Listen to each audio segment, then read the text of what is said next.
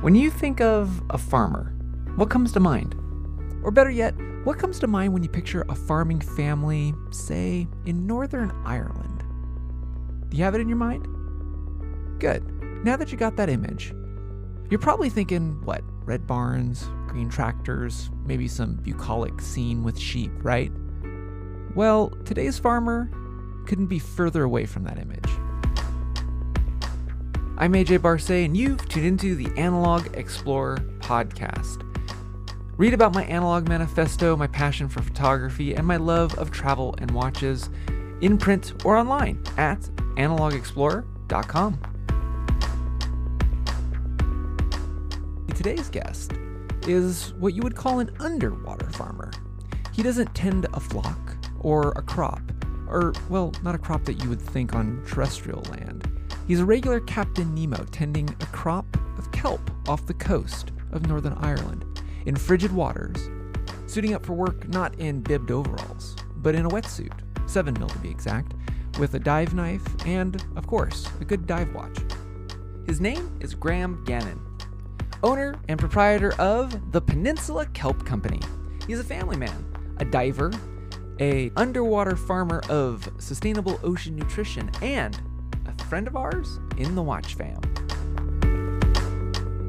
Hello from Ireland, or I should say Northern Ireland. Where in Northern Ireland are you? I'm based on the Ards Peninsula, Newton Ards Peninsula, which would just be sort of east of Belfast, possibly about, say, 10 miles east of Belfast. It's a small spit of land that just sort of, as you're coming around into the Irish Sea, we are based there. It's nice. It's slightly remote, countryside, and so I've got the Irish Sea on one way, and then on the other side I've got Strangford Lough, which is a hidden gem in Europe, basically. So yeah, originally from Dublin.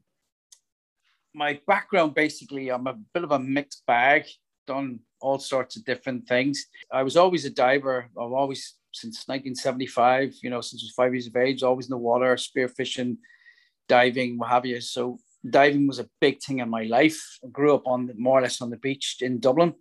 Left home in '88, went to America. I have a lot of tradition in their family that left Ireland and went off to America to join the forces and fought in the Pacific campaign, Underwater Demolition Team, and then Vietnam. And, fast forward there, finished school '88, packed my rucksack, wanted to join the US Navy. Got a flight, went to Boston, landed in Boston on a Wednesday, Thursday morning, Dorchester Avenue. I was banging on the door of the recruiter, and the recruiter said, "Son, have you got a green card?" I went, "No." And he said, "Look, I'll tell you what." He says, "We'll see, can we get the Navy to sponsor you?" So I spent 2 years in America doing every job from cleaning bingo halls to hanging sheetrock to McDonald's to working in a law firm while I was trying to get into the US Navy. And that unfortunately didn't happen. The Navy did everything to sponsor me, but immigration just wasn't letting it happen. And my mother said to me, "Son, there's an advertising in the newspaper. Do you fancy joining the Merchant Navy?" And so, yeah, I said, "Yeah, I'll give it a go." And my other friend, he went off and joined the French Foreign Legion. I said, "Look, you know what, Mom? My heart is at sea. I'm going to join the Merchant Navy." So she sent me away. I left America, heartbroken, absolutely heartbroken. I absolutely loved my time there. Landed back in Ireland and joined the Merchant Navy and became a cadet. Went to sea and trained as a deck officer, navigation officer. But so I went off to sea, spent about 7-8 years there, and then decided, you know what, I just need something, give me a little bit of excitement. Came ashore, was just always chasing adventure, joined the British Army and joined an Irish regiment. I joined the Royal Irish Rangers, and I spent nearly 8 years there. Another opportunity landed on my plate.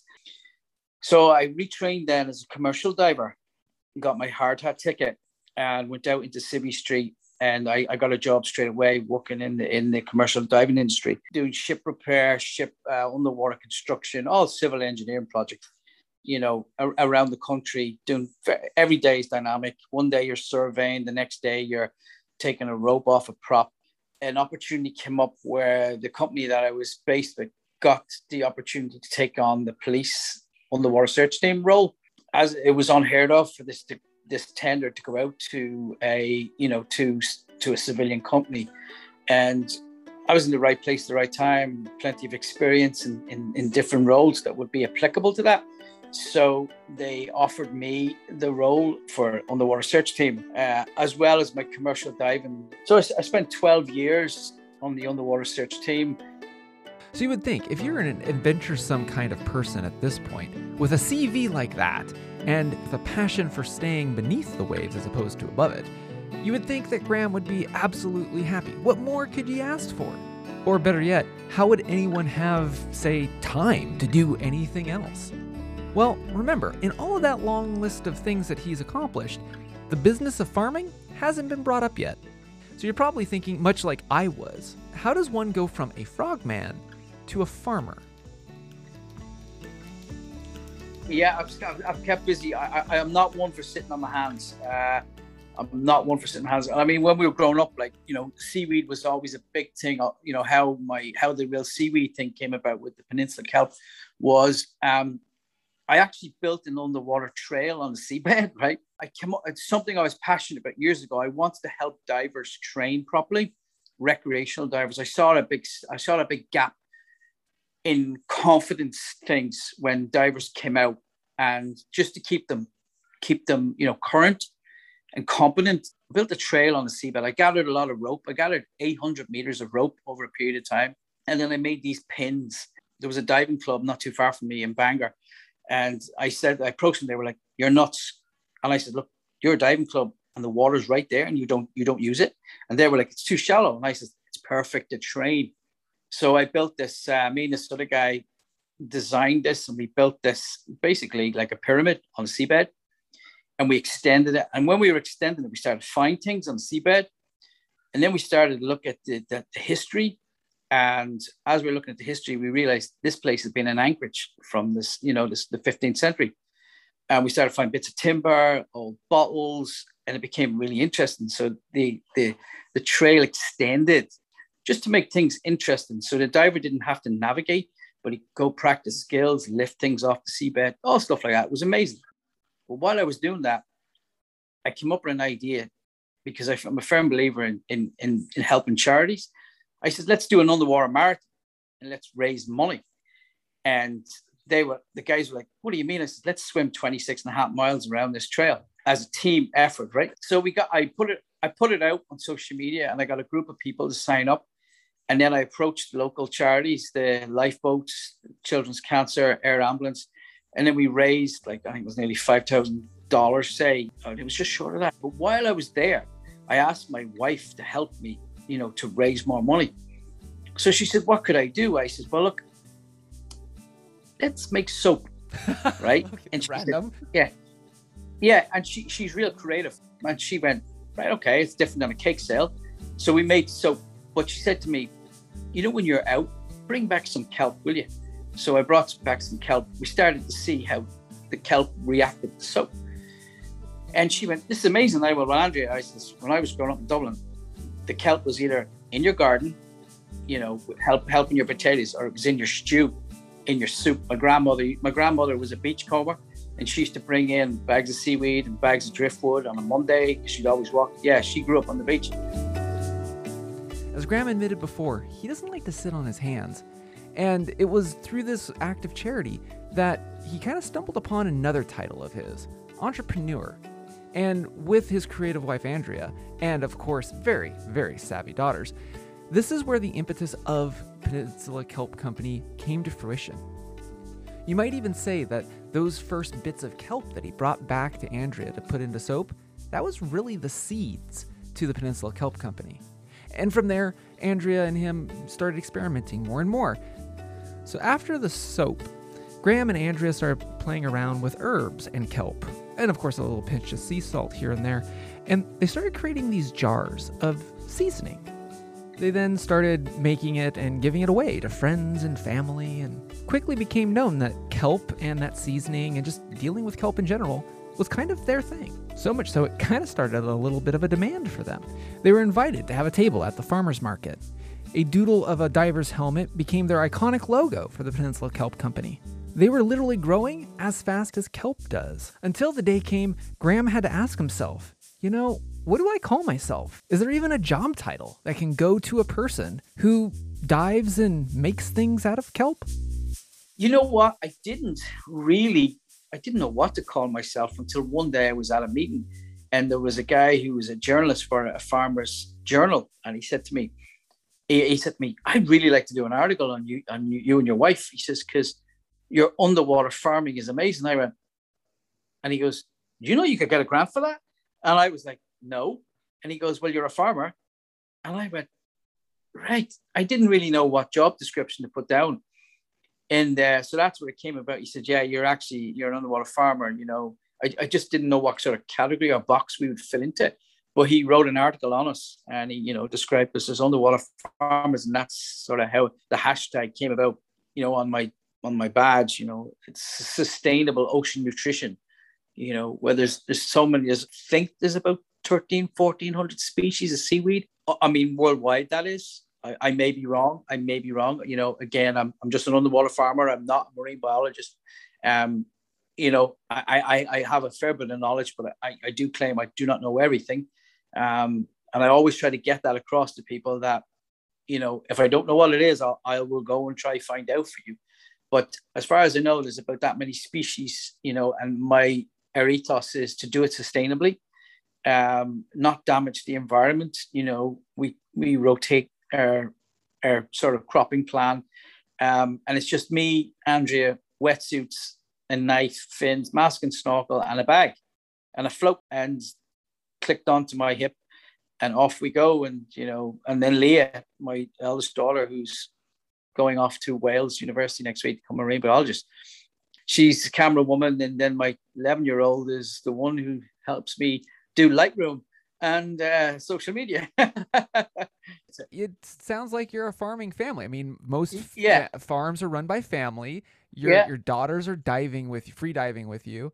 Now, Northern Ireland is akin to our Salish sea waters and such. So it's a bit brisk. I mean, are you guys, and you're not dry bagging it, you're in wetsuits? No, so. I don't dry bag. I actually use a suit, a 7mm spearfishing suit from Cressy. So and it's probably one of the better suits I've ever used. As I said, I've been sort of in the water since 1975, say, and I've gone through a lot of wetsuits. And I don't think I'll return back to old neoprene anymore. I think it's open cell neoprene for me is the way to go. As I said, I'm 12 months of the year in the water.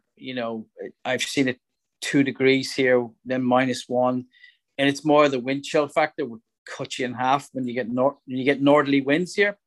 And as I said, 7mm and up to 5mm, gloves. I just wear woolly socks, big hiking socks inside the booties in the winter. Drink lots of coffee, lots of water before you go in, and swim fast and pee more, so to speak. So, I could be in the water depending on what I need that particular day, what I need to restock. I could be in the water anything up to, let's say, 4 hours, depending what I need. Minimum an hour, because I got to swim out to a reef section, which is about 400 meters when it starts, and then the rocks, level off. Depending on the sort of the time tides, I could be anything from 1 meter, 2 meters to 6 meters, say, on a spring water. So I have to work harder at the 6 meter point. But the kelp, as the winter goes on, the kelp sort of dies off a little bit on the upper level. And then it's beautiful kelp along the bottom and the ledge. And the dulles sort of, if I'm using this term correctly, has like a symbiotic relationship with the kelp. It grows underneath the kelp. So I have to get down, and if you notice in some of my little videos, I'm actually pushing through the kelp, swimming, and I'm actually looking for dulles, or else looking for lobsters or from a dinner kind of thing, But yeah, no, it's good. It's good. It's healthy, and it's honest work. I always feel very, very revived after it, especially when it's cold. It's healthy and it's honest work. Now that sounds like a farmer to me. And just like any farmer, passionate about the ecology of the farm, the ground to the critters. Just like any farmer, a farmer will tell you everything from the weather, to the soil, to the pH, to the critters that are good and bad. But there's still one part missing, and that is most farmers, when you're on terrestrial land, you have a plot that you till and then you sow, and then of course you harvest and you sell. Well, how does one do that if it's beneath the waves? It's kind of a unique situation.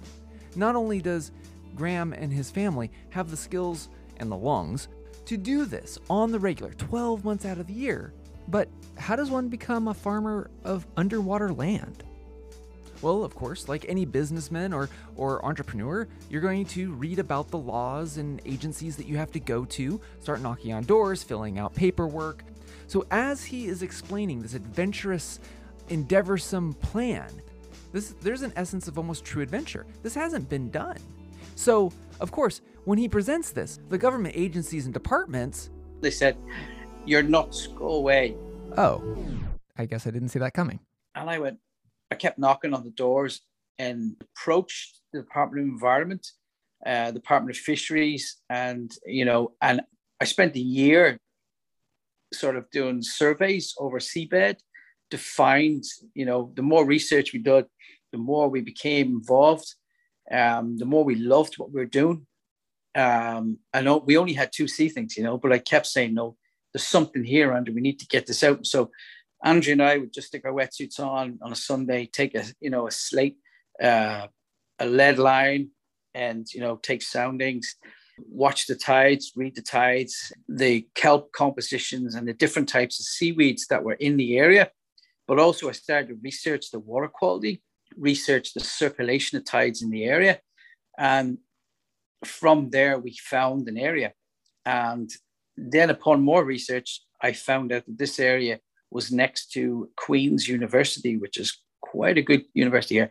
They do a lot of research. So I drove down to Portaferry, knocked on the door, and this girl came out and I said, "Look, I need to speak to someone here." And they were like, "Who are you?" And they were like, "Okay, we'll talk to you." So they talked to me. And when I went in, all of a sudden I was surrounded by these people, these so passionate people.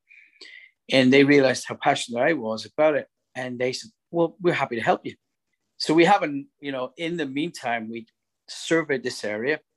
We'd approached the Crown Estate and we came up with a leasing project.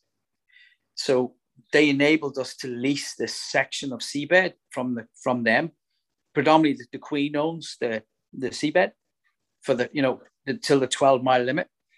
So they came up with a price and we proposed a way we could do this.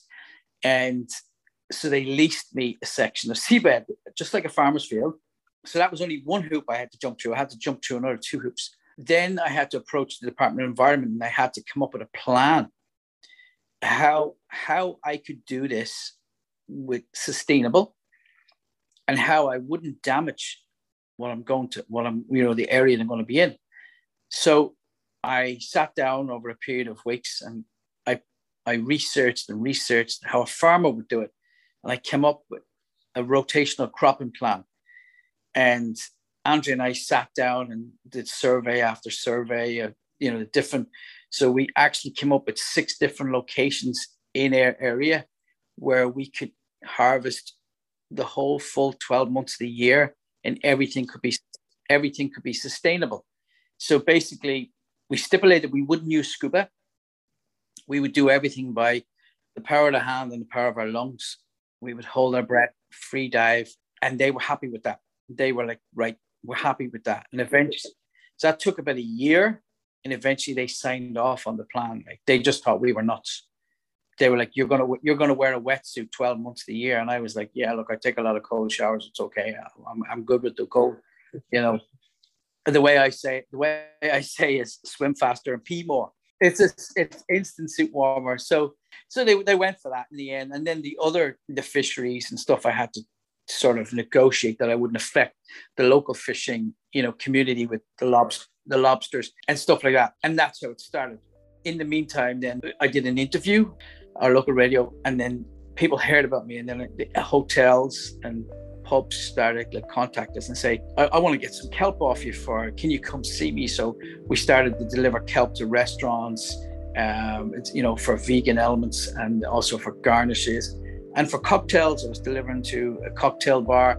And just like that, the fame and notoriety of this family and the Peninsula Kelp Company took off. It's about this time that I got introduced to Graham and the Peninsula Kelp Company, because yours truly was ordering and importing some of that kelp and dullis from Northern Ireland to here in Bellingham, Washington. Using it in our foods, and with my 5-year-old son's allergies, I was able to guarantee that there wasn't any chance of cross-contamination to his allergies. Yes, you heard right, a 5-year-old boy loving to eat kelp and dullis. Now granted, I have it a little bit easy because he's all in when it comes to the ocean. He loves his octonauts, Jacques Cousteau, and the Vegemals.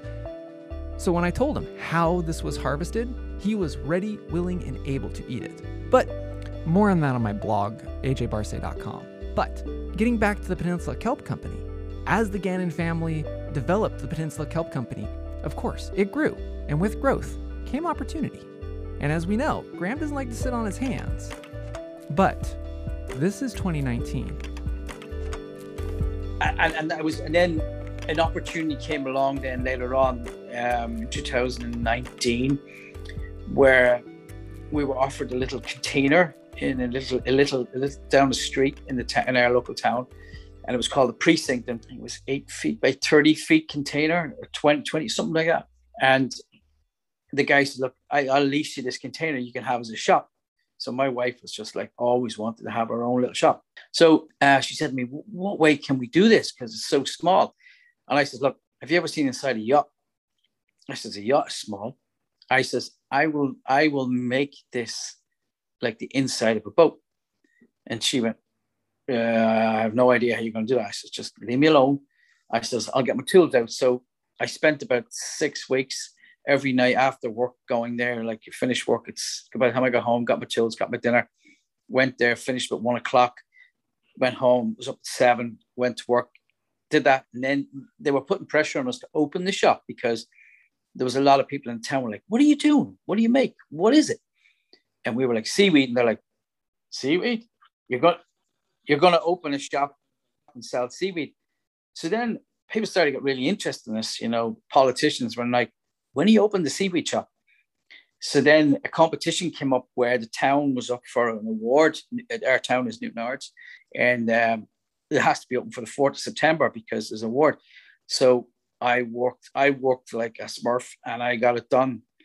And I got it finished by the 3rd of September, and we opened the doors, and it was just great. It was fantastic, And in the meantime, we'd made a lot more products from our seaweed. We started to develop a butter, our seaweed butter, which is absolutely epic, and oils, infused oils, obviously the crackers. And then we were making smoothies in the shops using the seaweed, So again, and then we actually put a boat next to the shop where we were growing herbs using seaweed as a fertilizer. And it literally, we used just, good soil and mixed the seaweed in with the soil. So the soil, the soil became packed with nitrates, and it was feeding the plants and the herbs. So people could come in off the street and order a specific type of smoothie, and they would ask for a herb. Andrew would go out and literally cut the herb in front of them and make the smoothie. So it was things like that involved in the shop. And it just went from there, developing different things. It went from there. And everything was going wonderful. We were supplying restaurants. I was kept really busy. I was working as a commercial diver. I was on the road. Then at the weekends, I was harvesting. And then Andrea was baking in the morning. Then she would bake in the shop, because we had cookers. We had a little cooker in the shop. And then, I do a coffee range. So because I spent a lot of time on the road, and I got tired of buying hot, dirty, expensive water. So I was doing my own coffee, and then I had coffee in the shop and stuff like that. And that ran on till March 22nd of 2020, and then boom, COVID came. So I was getting out of my car on a Saturday morning, big tray of butter, going across to open up, and the guy comes over and he goes to me, "Hey, did you not hear the news? And I went, no, I haven't heard any news. And he says, as of today, you're closed. And I went, what do you mean? He says, do you sell milk? Do you sell bread? And I went, no. He goes, forced closures, you're non-essential. But he says, you're okay, you're going to get help. And I was like, right, okay, well, that's good. But little unknowns to us that he was taking our rent, but he wasn't paying our rates. And he didn't have planning permission for our little site. So for 10 weeks on after that, he was dangling a carrot with us. And when we approached, our government organization to help us with the funding, they said to us, we don't even know who you are. And we lost our shop. Yeah, that was tough, because we were very, very emotionally attached to our shop. We put a lot of money into it, a lot of effort, a lot of man hours spent in that small period of time where we had the shop. But remember, Graham is still a professional diver during the work week. So the shop might be closed, but at least he's still diving, right? Well, earlier that week when he was at the office, another bombshell of bad news was dropped on him and his fellow divers. This was supposed to be just a normal day. Still processing what had just happened, he knocked off for the day. He hopped up in his truck and drove up the road, and I said to the wife, I said, look, just lost that job there. And she said, God, you've another year left. And I went, yeah, well, COVID's come and they've lost the contract, so they're moving management into our position. So she said, look, don't worry about it. We'll get through this. We're a firm believer in, cheerfulness in the face of adversity. Holding on to the belief of cheerfulness in the face of adversity. I admire the Gannon family for this. I mean, put yourselves in their shoes. You've just lost your job and your side hustle. And now what during a pandemic? I think all of us can empathize with where they're at right now. This would be a tipping point for anyone, or it could be a turning point. And I lost my job on the Wednesday, and then we lost our shop on the Saturday. But it was 10 weeks that we were in limbo, and like Andrea was very, very upset. She was crying her eyes out one night. We were sitting here, and I said, look, I said, just look, let's just get a beer here, and let's just chill out. I always wanted to be a full-time kelp diver, underwater farmer. The more I was involved, the more I said, I really, really am passionate about this, that I would like to sort of, step away from what I was doing with the search team, and then just focus on the kelp and focus on us, and building our little business. Because, if you enjoy food and, as we say, you have a relationship with your food, so you should know where it's coming from. And I think it was key to us in our social media, was to tell people the story of our food, of, what we do. It's key for me that my seaweed comes from the seabed. I don't pick it off the rocks. I hand dive for my seaweed. Like, I know my kelp bed. I know where my dulles is. I know where my sea lettuce is. I have about a 400-meter swim out to where my sort of start area is. And then I go from there, But getting back to the shop. So we're sitting here, and I said, look, Andre, there's no one coming to help us here. It's up to us now. I says, it's up to us. I says, and if we're failing here, it's because we're failing to be resourceful here. We actually have something, here, and it's amazing. We just need to forget about being competitive, but we'll be more creative. So she went outside and she came in with this chopping board full of cheese, crackers. And I went, did you just make that up there? And I went, she said, yeah. I said, that's a work of art. And she started laughing. I said, what, we should really put that in a box and get it out there. And she goes, what do you mean? I says, well, when I was a young sailor, when the captain invited you to sit at his table, you knew you were going to eat well. And I said to her, I'm going to call that the captain's table. And that's how the development of the Captain's Table cheese board came about for us. And that saved us. That saved us because we were, at our wits' end. We'd lost our shop, I'd lost my job. And all I wanted to do was be, full-time kelp farmer. And combining local artisan cheeses and combining air products, we developed this little grazing box. And that just saved us, that fed my family, because I have two girls, and that kept us going, So from there, people started to notice it, and then I got invited to do like a TV show, interviews, and it just, went from strength to strength, and it's where I wanted to be. I just, it's where both of us wanted to be, doing this type of work. Just like a tide, things ebb and flow, and also sometimes you get tussled by waves crashing down upon you. And in this case, Graham, this is going with the tide. And this is kind of one of those things where you kind of have to take one big breath and just dive in. And on that note, that's where we're going to wrap up this first half of this Analog Explorer. But don't worry, there is a second half. But if this first part has got you kelp curious, be sure you support Graham and his family in the Peninsula Kelp Company at peninsulakelpco.com. Longtime supporters of me and the Analog Explorer, a big shout out to all of my Patreon patrons at patreon.com/AJBarsay. You might have noticed that this episode was definitely cut and mixed a lot differently than I normally produce. And it's kind of just part of something different that I wanted to try. But I still wanted it to fit within our time slots on KMRE 102.3 FM here in Bellingham, Washington. Or fit within the feed, of course, at the Bellingham Podcast. But if you'd like to listen to the entire two-part episode, go on over to the Analog Explorer in your favorite podcast app of choice and subscribe. You'll get both halves there. And yes, my friends in the watch fam, Graham and I do talk about his watches. It's in the second half. I'm AJ Barsay, your Analog Explorer. Thank you again for subscribing, rating, reviewing, wherever you like to get this podcast, and just supporting me, whether that's on Instagram at AJ Barsay or online at analogexplorer.com.